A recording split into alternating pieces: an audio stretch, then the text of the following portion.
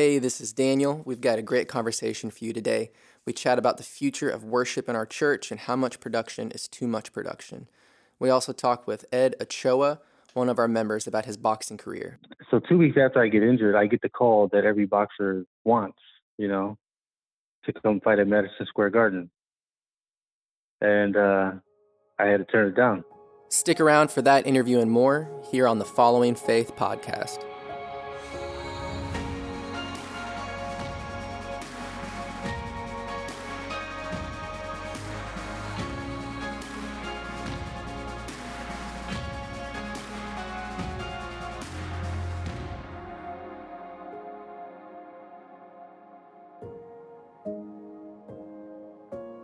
Hey, all there, cool cats and kittens. This is the Following Faith podcast. This is the Following Faith podcast. I'm Dan Jacobson, joined with myself. I'm going to start over one more time. Oh, no. Keep it. Man. We'll keep it. Joined with myself. Joined with myself in the royal we. Hey, this is the Following Faith podcast. This is Dan Jacobson with Daniel Asher. Hello. And Scott Irwin. I just found out that you watched Dancing with the Stars. I watched Dancing with the Stars. Oh, it's on right now? It started last night. We're recording this the day after. Did you guys know that it's possible that this whole entire time that Dancing with the Stars has been a show, they've been pumping live audience applause in at specific moments of the show? Feels so cheated. Terrible. We should do that for outside gatherings. I know. That would... Okay. So real talk right now. We've been talking about doing worship at Verge, and worship at Verge at HP has been growing. We've been building the culture of it, which just means it's like pulling teeth sometimes. Sure. To get students to worship, which is good, and we're teaching them how to do it. So we're going outside now for at Verge. Yeah. And you add the outdoor, it's just hard. It's distracting. It's just hard. There's a distance. So we're brainstorming at a leader meeting, and one of my leaders was like, well, why don't we just put some speakers in the back and we'll just pump the sound back in. I'm like, oh yeah, we'll add crowd noise. Yeah. Applause, at the games. At my lessons. Yeah, I know. I actually thought it was a pretty good idea, but previous church that I served at, we installed microphones in the underhang of our balcony, and our room was big enough, wide enough that there was probably 100 feet to 200 feet between seating areas. And so we took one microphone from the left side of the building and put that audio in the right side of the back of the. Oh, that's pretty cool. And then we flipped it so that it sounded like it was massive amount of congregational singing. Interesting. So how do we feel about that? Okay, I was literally just going to ask you that. It doesn't come off well for me. Right off the bat. Artificial worship. Yeah. To make you worship. It's cool that they can do it. I don't like that it's done. It makes me, that church Elevation got busted a couple of years ago for having impromptu baptisms. Yep. And had come to find out they were all plants. No. Yeah. Really? Which also is an old youth group trick that I used to do, not with baptism, but with with hey, let's have, with prayer, I'd be like, hey, we're going to have an impromptu moment of prayer. Does anybody want to pray? And I'd have 3 people who I'd already told hey, we're doing an impromptu moment of prayer. If nobody comes forward, will you just pray? Yeah. And that would always get the ball rolling. Man. But it makes it seem like everything is legit. Mm-hmm. But where does it end? It's just I don't know, because I've heard tons of stories from churches that will just subtle, they call it just subtle manipulation. Yeah. It's just really, it's just subtle manipulation. Yeah. Without use manipulation. It's just a subtle prompting. Prompting is a target word. Turning on the AC to a comfortable 60 degrees. Yeah. You feel the chills of the Holy Spirit. Yeah. There's some wild game out there. One worship leader that I know wanted haze in an auditorium because he said it sucked people into worship. I don't know about that. No, that's so interesting. And at what point are you, taking matters into your own hand and not letting the Spirit work and move in its own way? How do you create? And Daniel, maybe you can speak to that more than anybody. How do you create an atmosphere of worship, or do you do anything? What a great question. Yeah, Man, we're getting right to it today. The point of worship is, the point of the atmosphere, the environment is to point people's gaze and to raise their gaze towards something that's bigger than themselves. And there are certain tools that I think we can use to do that, to make people more comfortable with singing. Man, it's a tough question. I don't know where to start. Man, I'm thinking about like what are the biblical tools that God gives us to engage Him in worship? Yeah. Like as I'm thinking like back through Well, Old Testament. Yeah, the Old temple Testament worship. had incense was a big one that I hear to this Right. point all the time. The smoke filled the tabernacle is one. all these or the things temple. point us to tasting and seeing. Sensory. So so I think that senses play a huge role. I mean, I think if you just look at a movie score that helps set the scene for its most important moments, I think God has allowed us ways in which we can set the scene in our hearts to have our gaze taken off of ourselves for a little while. Tools, that propel us towards the truth of who Jesus is. And I think that sound is a huge part of that. I think that there's enough distractions already that beg for our attention, and we don't want to add to that.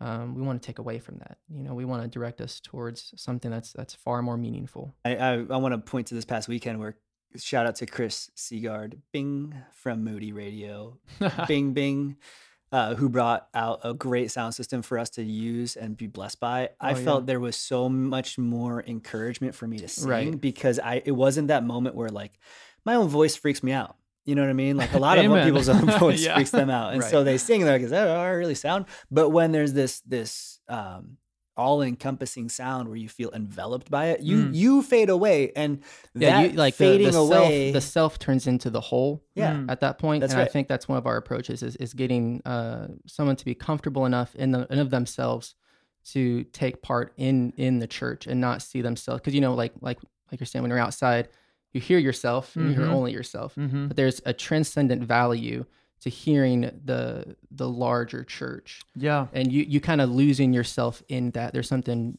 super special and biblical about that. So I'll push back. Do you think by not letting congregants become used to worshiping God in the way that they can, in their own voice, being able to hear their own voice, do you think we are restraining people from spiritual growth in that way of like offering God the worship that they can give no matter what it is, no matter how feeble my voice or that I can't sing on key? What do you guys think? Yeah, I think we make too much of music in worship, right? Daniel, cover your ears. Yeah, no, but I do think we make too much of that moment of the week.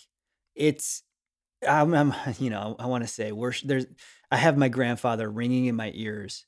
Is there anything more important than worship? I remember sitting in his living room on a Sunday morning, and my whole family was late to get ready, and he was pacing back and forth, looking at his watch every 3 seconds, going, "Is there anything more important than worship? Is there anything?" And he's just stopped, and he looked at me and was like, "Is there anything more important than worship?" Like, certainly, someone tell me. Yeah. So I don't think that there is. I think it's the ultimate expression, and even the catechism, we've talked about this in the past, of worshiping the Lord.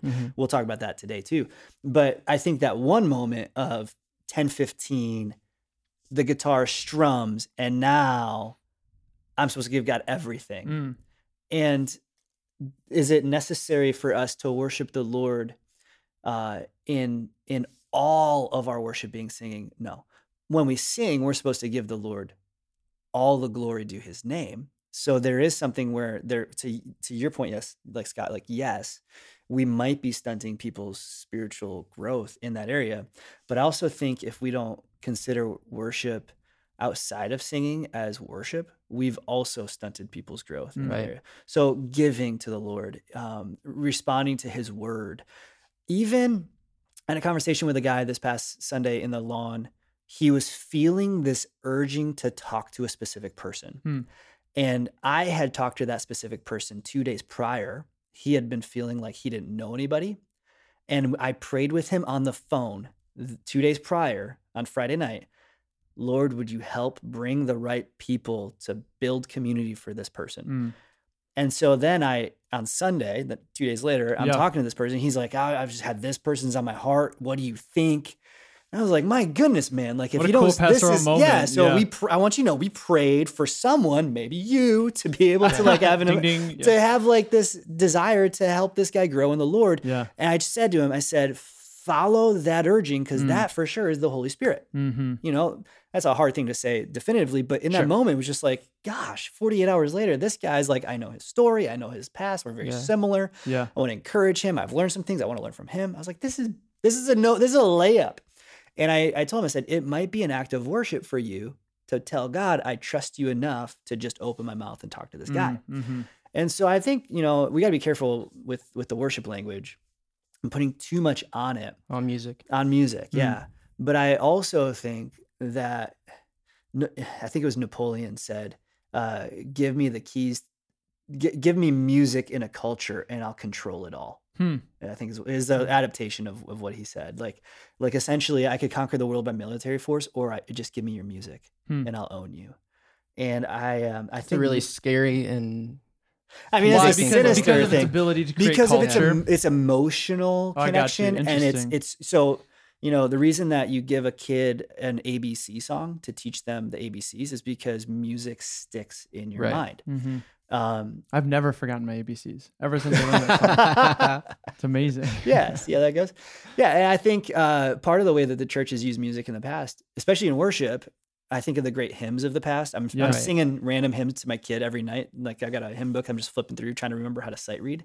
And I'm learning theology or what the theology was of that day while I'm singing, and that tune gets stuck to the point where my daughter, I'll hear her playing on the piano by ear, remembering the song that I sang to her last night. Music just sticks with you.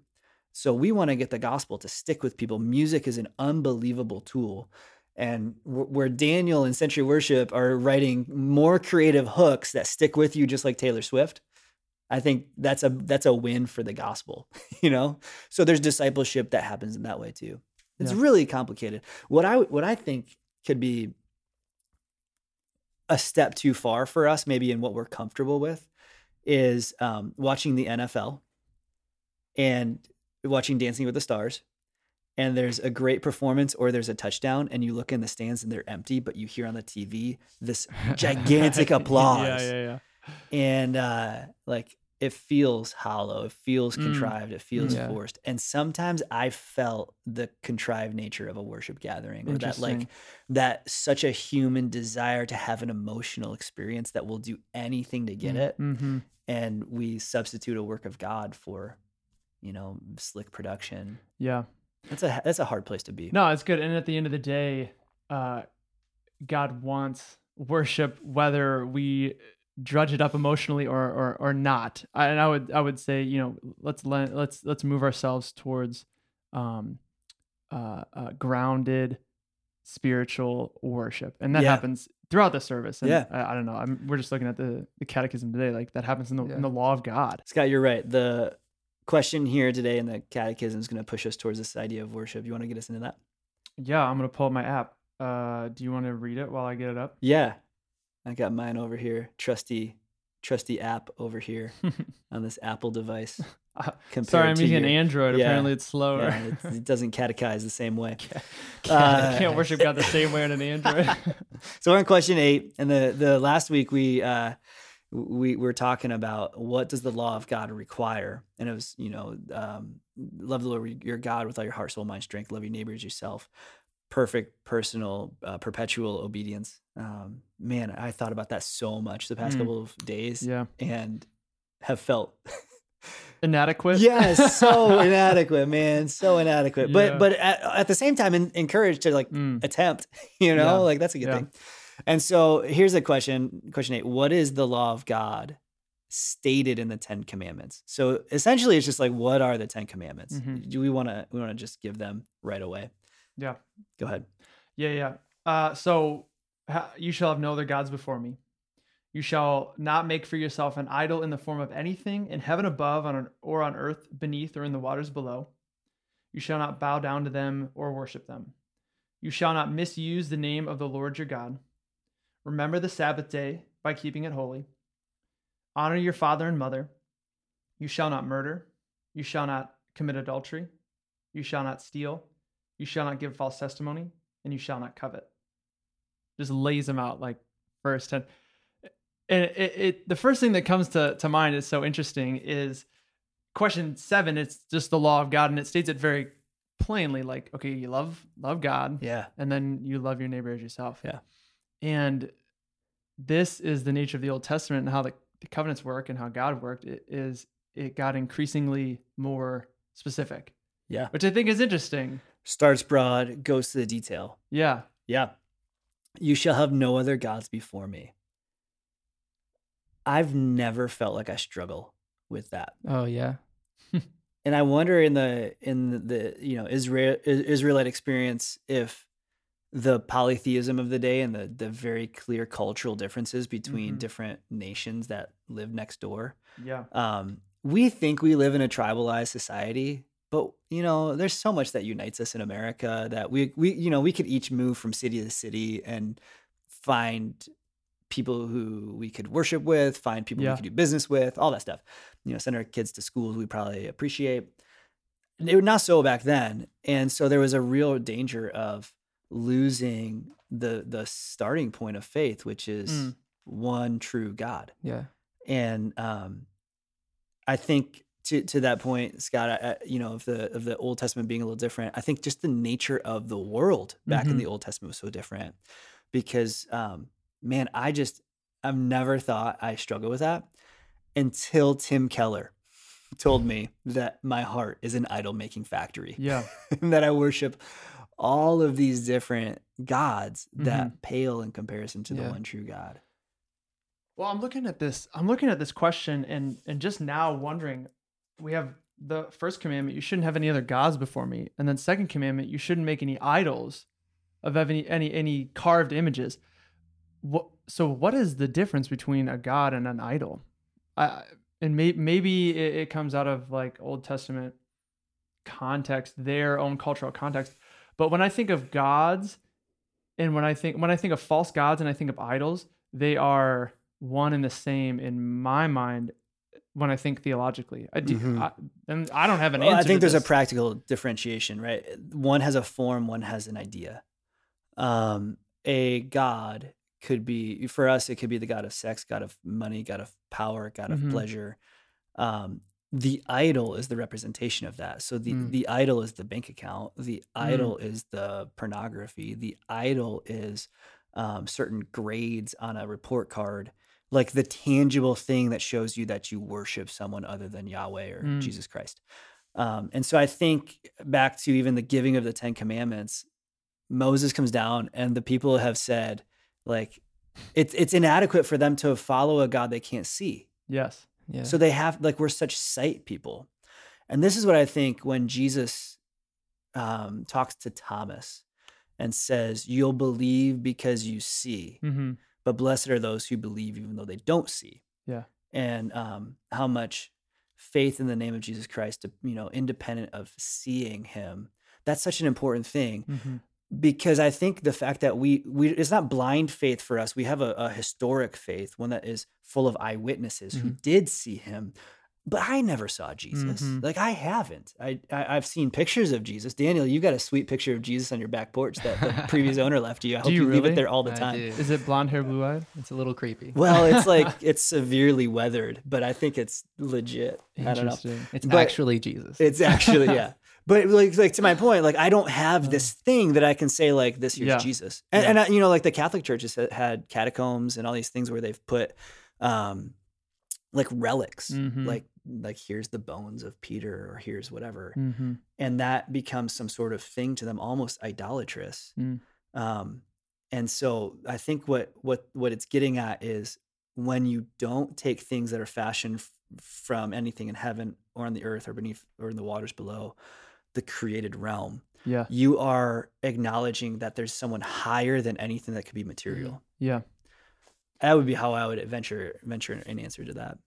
This is interesting because this was actually a topic of conversation that we had at our kickoff out of the Gospel of John. The passage was John 14:19, and it began as Jesus telling his disciples, in not so many words, that there is a time when I will be gone from the world, but you will still see me. Yeah. And it goes on, it says, because I live, you also will live. So there is like a physical loss of the person of Jesus, but then he goes on to continue to remind them that I will manifest myself to you. So no, we don't have like a physical representation of Jesus, but I had a lot of students saying, okay, well what does that mean? Like Jesus isn't here, but it says that he is. Yeah. What do you guys think? How would you maybe take a shot at that question? How do we see the manifestation of the second person of the Trinity, Jesus, here today, even though he's not physically with us?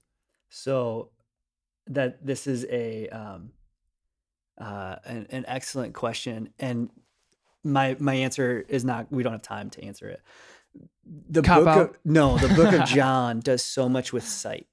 John is incredibly interested, and this is the guy who also wrote 1st, 2nd, 3rd John and Revelation. What is Revelation except for a vision of something that John 9 is one of those crux to the sight thing where a man born blind, living in sin, receives his sight. At the end of the whole entire chapter, Jesus authenticates his experience and his faith by saying, the person that you're talking to, you have seen him. There's this awakening, like you can call it woke or whatever you want to call it, but there's this awakening. You can call it that. Yeah, I'm not cool enough to use it. It's not woke in like the social justice term, but like in this, I didn't know who Jesus was, and now I'm like awake to the reality of it, and that's a spirit work.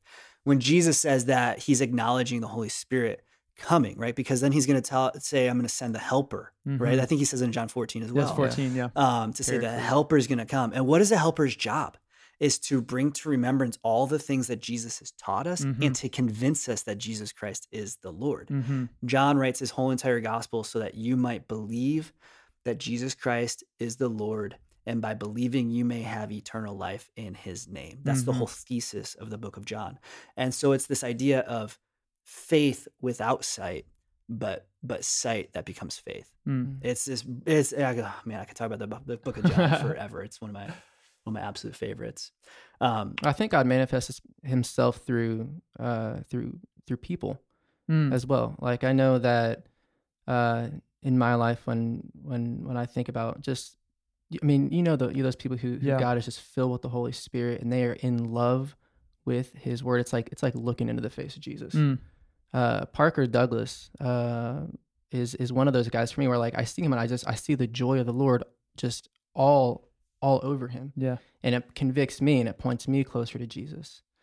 So I think God definitely uses people to point to himself. People in his church, right? Absolutely. Like I think that's another physical manifestation of Jesus, even though he's not physically with us. Yeah. Jesus is here in his followers and he's here in the church. That, in my mind, is one of the greatest arguments for gathering together with God's people on a weekly basis, is because it's the local church is the physical representation of the invisible church, right? The church which is made up of people from all times, across all nations, across all generations, who believe in the name of Jesus Christ. That's the definition of the invisible church or the universal church. And the local church is that made visible, right? Just that being seen. And when we come together and we worship, and when we, together repeat the 10 Commandments, or just this affirmation that we worship the one true God, we are fulfilling the words of Jesus saying, "You will see me and you'll be my witnesses." What is a witness? A witness is someone who saw something. It's all about sight. It's I had this experience. This is from my perspective, which is another sight word. From my perspective, how this happened. Yeah. And what it's done to me. And so I think for sure. I also want to say communion is this other, we talked about worship in all senses earlier. That's what's so powerful about communion. Even though it could be a very simple, mundane task. We got all these people bringing grape juice and crackers to church these days. And it might feel like such a huge buildup, and then we take it and drink it, and it's not, it's a small thing. But you're tasting it, you're touching it, and you're looking at it. Right. It's this reminder, and I don't know what the story of the 10 Commandments reminds me of, or what it points me to rather, is just how easy we are to forget. And I think that's another argument for our Sunday morning gatherings, is that we are fooling ourselves if we think that we just have all the info, that we just got it, that we don't need to be reminded of it, because just a few short verses before this, they were being led out of slavery for however many 100 years. Right. And the ocean was parted for them, and they were led. And just a few short verses after that, they forget. Yeah. And then God still has to lead them by a pillar of fire, and they still forget. Yeah. And it's just this constant tug and pull of a people who forget and have to be reminded. So when we meet on Sunday mornings, it's like, man, you can't fool yourself to be like, man, I'm too good to be reminded of how good God is, or how real God is, or how relevant God is in my life. Like, man, this story points us to like, nope, we have to be reminded of how good and how relevant and how real our God is. Well, and as we talked about last week, it points us to our inability, right? Yeah. As we continue to get more specific, if you couldn't do perpetual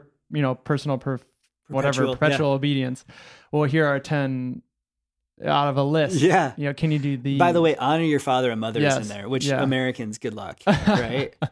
Hey, how about this? Moses, great Moses. How do you think he felt hearing the 10 Commandments when God said, tell the people you shall not murder, when it was public knowledge that he was a murderer? I mean, I think I've never thought about that. I've never really thought about that. Even in the sense, I mean, here's a guy who is up on the mountain, face glowing, coming back down, himself being condemned by this, himself needing the grace of God. Yeah. And I think even in the fact that God chooses an imperfect person to deliver his perfect law shows us that God had figured out a way to make sure that imperfect people could be made whole again. And I think that's a blessing. I know we'll get there in the coming weeks. You'll have to stay with us, listeners, to get there. But some good things for us to chew on and think about. And I hope this coming Sunday, brothers and sisters, you'll come to church ready to worship the Lord through singing, and we'll make much of it. And we promise we won't have speakers set up in the back that are amplifying the people in the front left and the whatnot. There's no trickery here, no Dancing with the Stars worship style stuff going on here. But seriously, the lady from Tiger King is on Dancing with the Stars, and I just want to drop it in there. And she's simultaneously being under investigation on like another thing. ABC's powerful. ABC's powerful. Love it. Well, that's all the time we have for today. Thank you, listeners, for staying with us. And we hope that this has been a helpful conversation for you just to think a little differently. In the midst of all the chaos going on in the world today, you can think theologically and deeply about your own heart. And I wonder from you, if you drop us a line on the Following Faith Podcast Facebook page, let us know what you're thinking about and what this conversation brought to your mind as well. Until next time, we will see you later.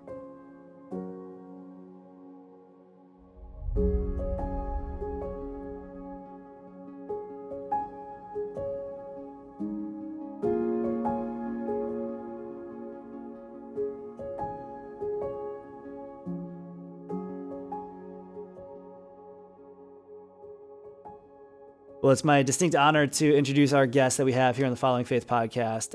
Scott, the first time I ever met this guy, he had just finished telling me he was a professional boxer, but he had his hands in his pockets.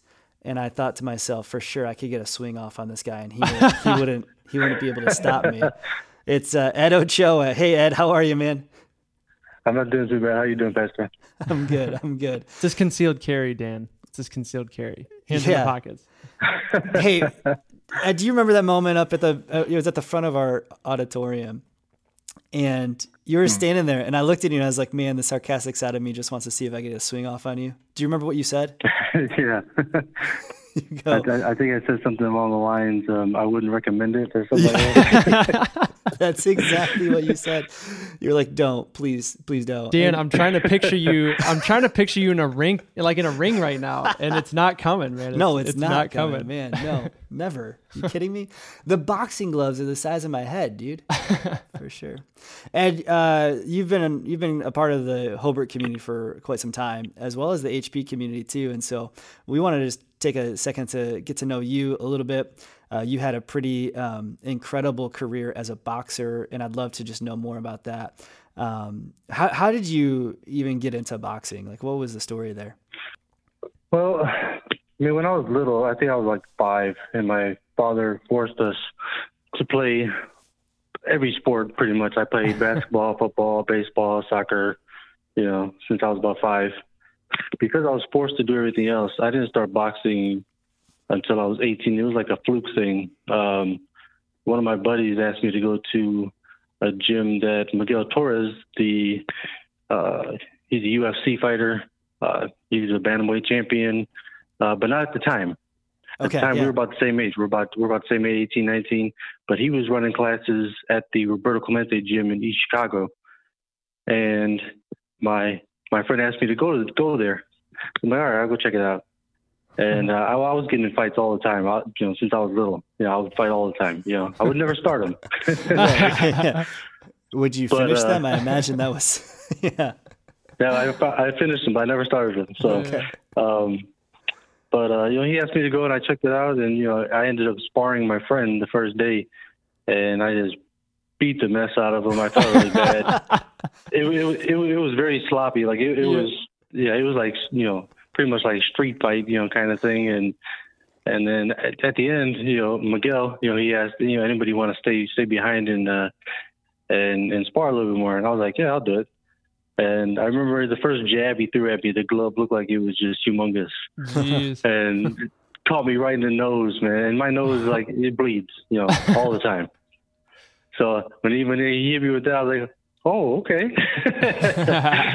But he ended up throwing a little amateur show, at the place. And, I fought, a little non-sanctioned amateur fight. And I ended up beating the guy in like 20 seconds. But like I said, it was just sloppy. It was like, I was fighting on the street. After that, I kind of got, I was going, and then, my wife, Christina, at the time, she was pregnant at the time.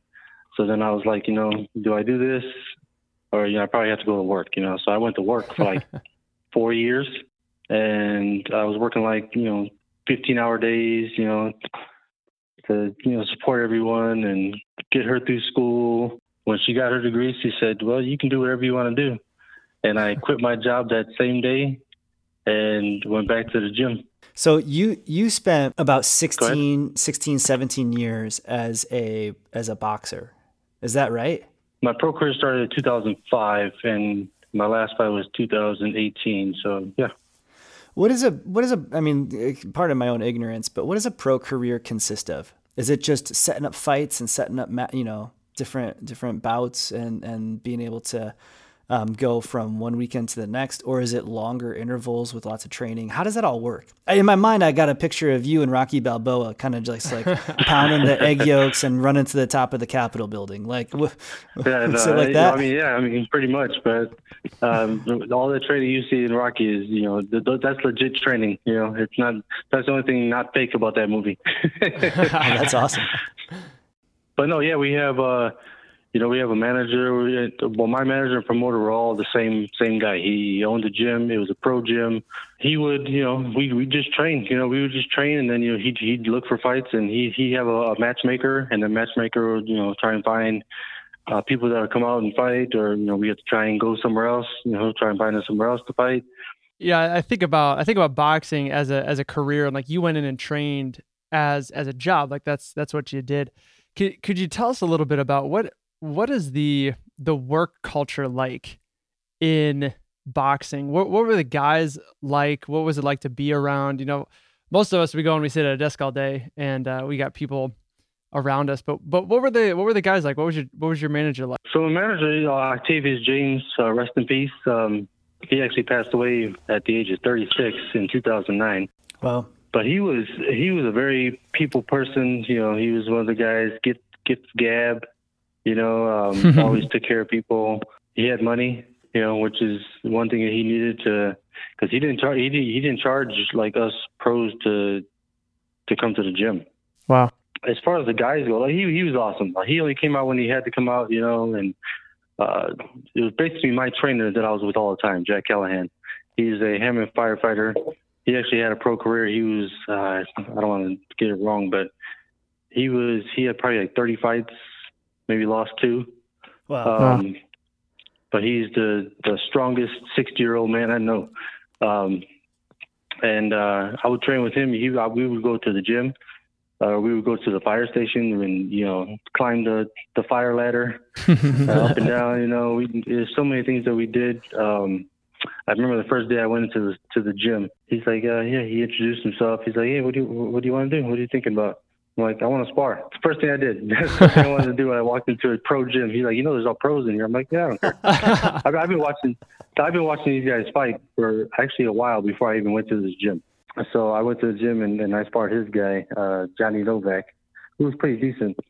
And man, we just went to war. I think it was like 6 rounds. We just went to war, and he's like, man, this kid's crazy. Is boxing the type of thing where you can, choreograph what you want to do, get somebody in a position, and then take your shots, or is it really you're flying at it and whatever happens? I mean, asking for a friend. It is a chess match. Yeah. It is 80% mental. Only 20% is the physical. Like we always say that, in the gym, that's where all the hard work is. The fight's easy. What would some things be that you were looking for to help get yourself that advantage, or to get your opponent into the position where you could really make your mark? I don't even know how to talk about boxing. Guys, beat the crud out of him. Punch him in the face, I think. It's a technical term. So the majority of the guys, the good guys, the ones that you see like on TV, the favorite guy, they go in with some kind of game plan. I never liked watching clips of people that I was going to fight because it's not me that they're fighting. But what we usually do is, like I said, it's a chess match. So you kind of like feel them out a little bit. You throw certain punches at them, see how they react to them. And then use it later. So much of what you're saying, I as a pastor think about the Christian life is called a fight, right? Fight the good fight is what the Bible says. Mm-hmm. How have you ever seen in your own life there be lessons you learned in the boxing ring that were also like spiritual lessons that you came to church and the pastor was talking about something and you're like, yeah, I do that in the boxing ring, or came up in life that the Lord used those lessons to teach you something? That's funny. It's funny you say that. So I never heard really anything in church that reflected on that. But I tell people this all the time. I have this not a weird relationship with God, but like we're on this, like we know each other. You know what I mean? I don't know how to explain that, but so I used to always pray because I only had 3 amateur fights. One of the reasons was that I was already 21, I think, when I started like doing sanctioned amateur fights. And because I was so old already, parents wouldn't want their 17-year-old, 16-year-old fighting a grown man, Yeah. That was the first part. And now I always pray, if this is what I'm supposed to be doing, just let me know. Or, if I need to move up already, I figured I was already in a pro gym. I'm sparring all pros. It can't be that difficult, so I ended up, I prayed on it, and then, I said, you know what, I think I'm going to do it. I talked to Christina. I'm like, yeah, we'll do it. And then we went down, we talked to Octavius, made a contract, we signed it, and that was that. But even in the pro career, it was the same thing. It was, because I was knocking everybody out. It was hard for me to get fights. So, and I was working this whole time. So when Christina said I can stop working, I did. And that only lasted for like 4 months. Yeah. And I was like, you know what, this isn't, I'm not fighting yet, so I need to work. So I actually worked. What was your record, Ed? If you mind sharing. My final record is 12-2, 11 knockouts. 11 knockouts. 12-2, so 14 fights. Yeah. 14 fights over that many years is that's a lot more fights than most people have. And to be able to do 12-2, that's a pretty stellar record. Yeah, it could have been even more stellar, but this is the part where God comes in, right? So I made it all the way 10-0, 10 knockouts, and I ended up going somewhere else. I think it was Ohio. And in hindsight, I would have done this, but so normally when you would have a fight, you have a weigh-in the day before. You weigh in whatever you have to weigh, and then you get to put your weight back on, all the water. You get to put back in your system, fill up your muscles, with the water. And but in Ohio, they don't do that. It's same day weighing. We were supposed to weigh in at 10 o'clock in the morning, and we didn't end up weighing in until like 3 hours before the fight. And I think this is part of this is what happens when you go to somebody else's place. I think they did that on purpose. Now, I felt good. I still felt good in the fight, but I only gained 3 pounds. And normally I would gain 15. Yeah.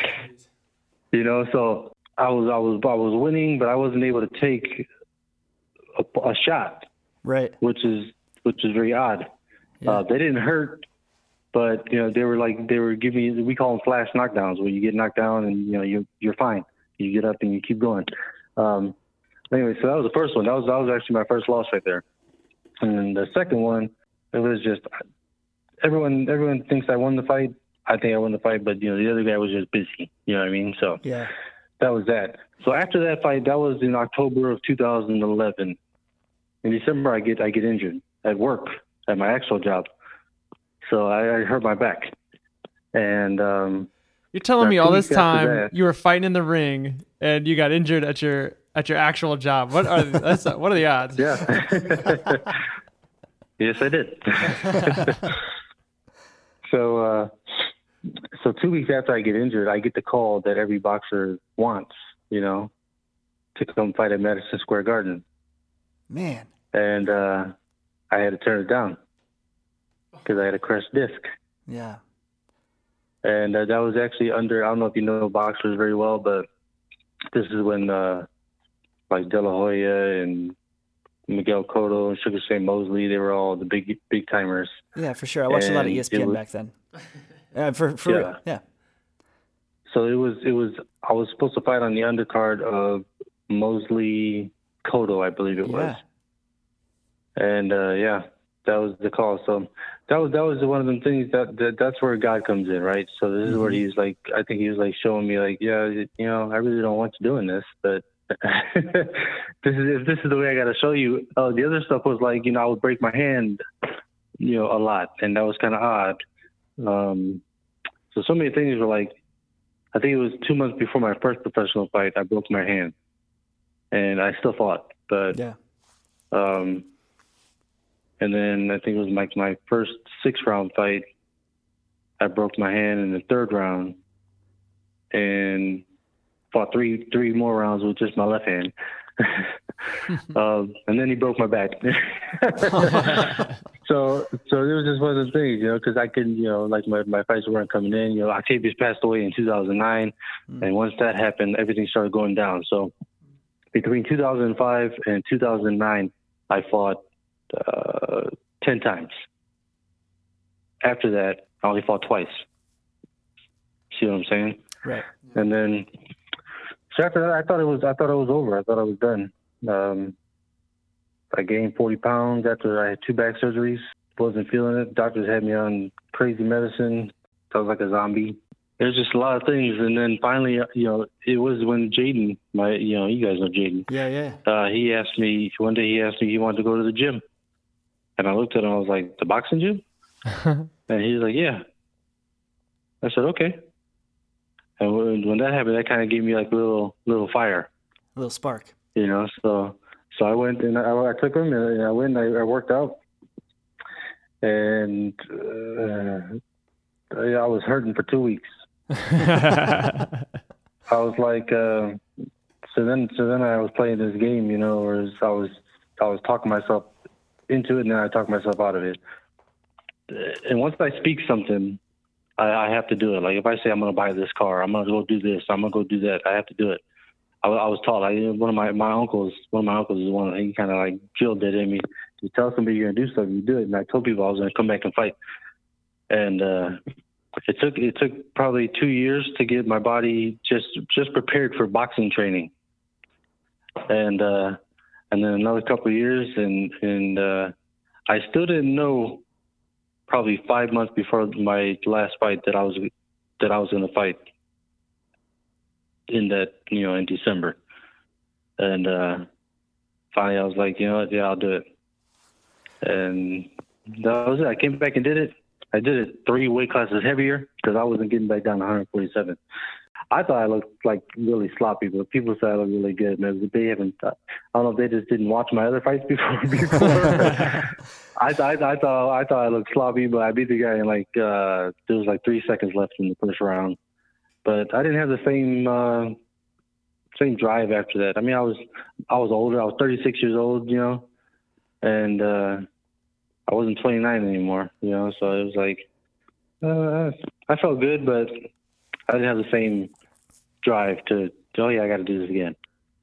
Is there a moment where you think to yourself, like, man, what could have been? I'm sure those years where you're fighting back and you got that call to do MSG, man, that's like, that's a huge moment. We all have in our lives these dreams. And I think that one, boxing at Madison Square Garden, you don't have to be a boxer to know that's like the mecca of the boxing world. Walk us through like those days where you physically weren't able to, and you were, maybe emotionally down. How did the Lord show up to you in those moments? I think he made me mentally strong. And the reason I say this, because it's kind of like in my family where the mental aspect is not as strong as mine. And I thought I was in like some aspects I do have it, but I can fight it. I can fight the wanting to stop or wanting to give up, or, I don't have any of this. He calmed me. He broke me a couple of times in high school. Yeah. I got kicked out when I was a freshman, from a public school, just from, I had a problem with authority, But when I was in high school, he kind of broke me. When you come down to the altar and the preacher asks you if you want to come down to the altar and pray, and man, for me to just bust out bawling in the middle of in the pews and walking up there, and everyone's like, "What's wrong with him?" That's a lot. Yeah, and it was just because I just know I needed to get that chip off, It comes from a few different things, but I just needed to get that chip off and just be. And I think that's when he started calming me, Because I remember when I was with Christina, when we started dating, we were 18, so I still had kind of a little, I had a short fuse, but I wasn't the same. I was better. And throughout our years, we've been together 20 years. So throughout our years, I would ask him, like, did I turn into a punk? And she's like, what are you talking about? I'm like, man, because 10 years ago, man, this dude would have been talking to me like that, I would have been just on it. And she was like, no, you just grew up. You just grew up. I was like, yeah, probably, I guess. So yeah, so now it takes a lot. It takes a lot. If I get to that point, then somebody did something, pretty bad. Yeah, and I think when I hear you say earlier, you said, me and the Lord, we got an interesting relationship. Like we know each other. It doesn't surprise me that you would say that. It actually reminds me a lot of the story from the Old Testament when another guy who maybe also had a chip on his shoulder named Jacob wrestled with God all night, and God put him on his back and took out his hip, right? And the dude walked with a limp the rest of his life, and that limp essentially said, God knows me and I know him. Yeah. And I'm going to be dependent on him the rest of my life. It doesn't surprise me that in the midst of your story, that similar experience of just, just the actual physical process of boxing and going through that training and working out just the things in your own life, you call it a chip, that the Lord would reveal himself to you through all of that. So you're done now with boxing. That's kind of behind you. You had great moments, low moments. Now you've got you're in Hobart, you run your own gym. Tell us about that, man. You're training guys almost every night of the week, right? After my fight, I just knew that I did not, because I haven't worked for somebody since 2016. And I just could not see myself working for somebody. And Christina, actually, she's like, why don't you train people? And I was like, I don't know. I really don't. I've been trained my whole life. In every sport that I've done, I was always trained. I never really thought about training people. I didn't know if I would like it. I I knew I was good with people, but I just didn't know if I would like doing that, you know. Yeah. So I said, you know, I'll tell you what, you could be. She was my first client. So I started with her, and I was like, you know what? If I can train her, I can train anybody, because she battles me every step of the way. She's questioning everything that I do. Oh yeah, ultimate test. That's great. Start with the hardest case. Great. Yeah, questioning everything I do. You know, there was telling me nope, so I didn't do that. So yeah, and I trained her, and then I was like, all right, I'll like just take it slow, you know, and I started like just throwing it out there to, you know, some of my family members and getting them to get the word out. And I started doing like I would go to people's houses. I would do mobile at first, because my garage is nothing like it looks now. I would do mobile, and actually, yeah, after my wife, Mark Eitel, I think that's how he pronounces his last name. Yeah, he came to me in Hammond Boxing Club, because that's where I trained. He came to me one day. He said, "Hey, I never talked to him. I don't even remember signing an autograph for him. But he was like, hey, you know, I've been to, and I've always seen him there, but he's like, yeah, but I've been to a few of your fights, and you actually signed this, and you brought a photo of myself. So you signed this for me at one of your fights, and I was wondering if you'd be interested in training me, because I think he saw like a video or something. I mentioned something about training my wife. Yeah. And I was like, you know, yeah, I'll try it out. So this is like 3 years ago, and we had a little section in my garage. I mean, I'm talking like maybe 3 foot by 5 foot. Okay. Inside my garage, and I started training them there, and I would do like mobile. I would go to people's houses, and I would take a bunch of equipment to their house, and I would train people there. And then one of my good buddies, Dave Martin III, he's a heavyweight professional boxer. He mentioned to me about the World Gym in Highland, that, you know, he's good with the manager there. There's a little room in the back that, you know, they have bags, and we could talk to her. So we ended up going talking to her and making a deal there. So I would go there a few nights a week, train people there, go to people's houses, train Mark here, train my wife.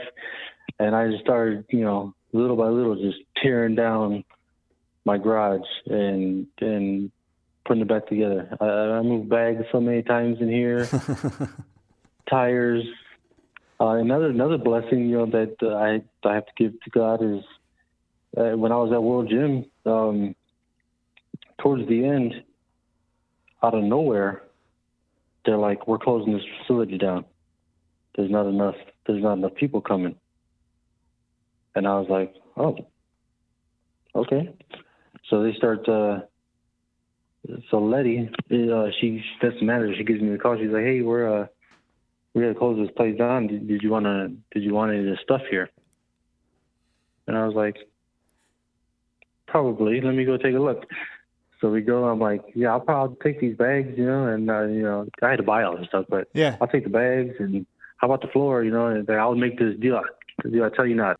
And it was like, it just happened at the right time, and it's wild how things work like that. You're spending time. You know, it was a bunch of the guys from our campus are, you know, actually working out with you and really enjoying it. One day, you know, Scott and I will find some time to go get beat up. To go get beat up. That's exactly right. You know, remember what you said about working out and hurting for 2 weeks. You know, it would be awesome if you guys did like a fundraiser for the church. How hard can Pastor Dan get punched? Is that the fundraiser? This doesn't sound fun. People would totally come out for that. The thing about we're two campus. Scott, you're totally roped into this. Put on the headgear. Would we fight other campuses? Could we fight other campuses? Yeah. I would put us up against CP. I don't want to fight Dexter Harris, and I don't want to fight Mark Colton. So essentially anyone from the Crown Point campus would be fine, just not the other campuses. They're too scrappy. Yeah. This is what we'll do. Ed. You'll get me in fighting shape to take on Mark Colton. And Mark, it's up to him to find someone else to figure out. And we won't tell Mark. Yeah, we won't also tell Mark that this is happening. No, but so you're training dudes, and I'm just curious, has it opened up an opportunity for you to get to know people better? And I know whenever guys are, moving, physical, kinetic guys anyway, we do our best life when we're not just sitting in a room talking. And so I bet, training guys has been just a great way for you to encourage people, build friendships and whatnot. Is that true? Yeah.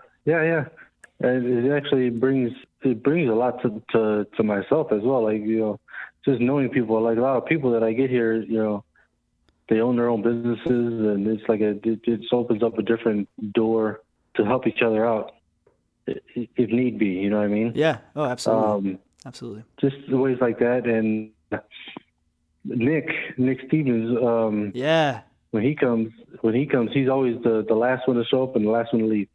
Good man. So I call him Sir Talks a lot because he likes to talk. We'll leave this edited in so that Nick can hear it. Yeah, but at the end of every one of them, everyone leaves and he's dripping sweat, man. Like this dude sweats, and he's drying himself off, and he gets into I might say something. I say something. It could be any sentence. I might say something. He'd be like, "Well, you know what?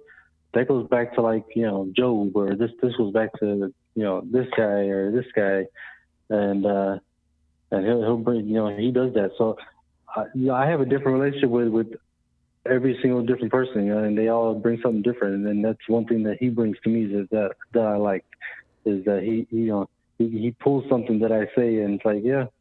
This is kind of like Isaac, or this is kind of like David, and he'll go through a whole thing from the Bible, and I think that's good for me because I'm not one to I can't.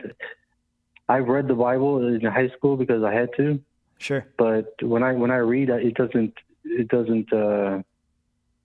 take. You know what I mean? Sure. Like because I'll read a sentence, and when I get to the second one, I'll forget what the first one said. You know what I mean? Like my brain doesn't work like that. So I have to hear it. Sometimes I have to hear it and read it at the same time. It's I learned different, but having the whole person in front of me talking to me and taking something that I say and then putting it into biblical perspective is what sticks with me. If that makes sense. Absolutely. What that reminds me of, to do that thing that you're just talking about, it reminds me of that part of the Bible where it says, as iron sharpens iron, so one man sharpens another. And I know you're sharpening a bunch of dudes physically, mentally, and spiritually, as well as them doing the same for you. So it's a super cool thing. Ed, it's been awesome to talk with you. Our time here sadly has come to an end. But we're grateful just to hear your stories of, growing up and learn how to fight and learn how to box and the spiritual lessons throughout all that. It's super cool. And we're grateful for the work that God's doing in your life and through you. And you're just such a blessing to our community. And we hope you know that, man. Thanks so much for taking time out of your day to walk us through a little bit of what it's like to be you. No problem at all, man. I appreciate you guys having me. All right, Ed, we appreciate you, brother, and we will see you around. Listeners, thanks for tuning in. As always, this is the Following Faith podcast, and we hope that this conversation has helped you think about how you can follow Christ further.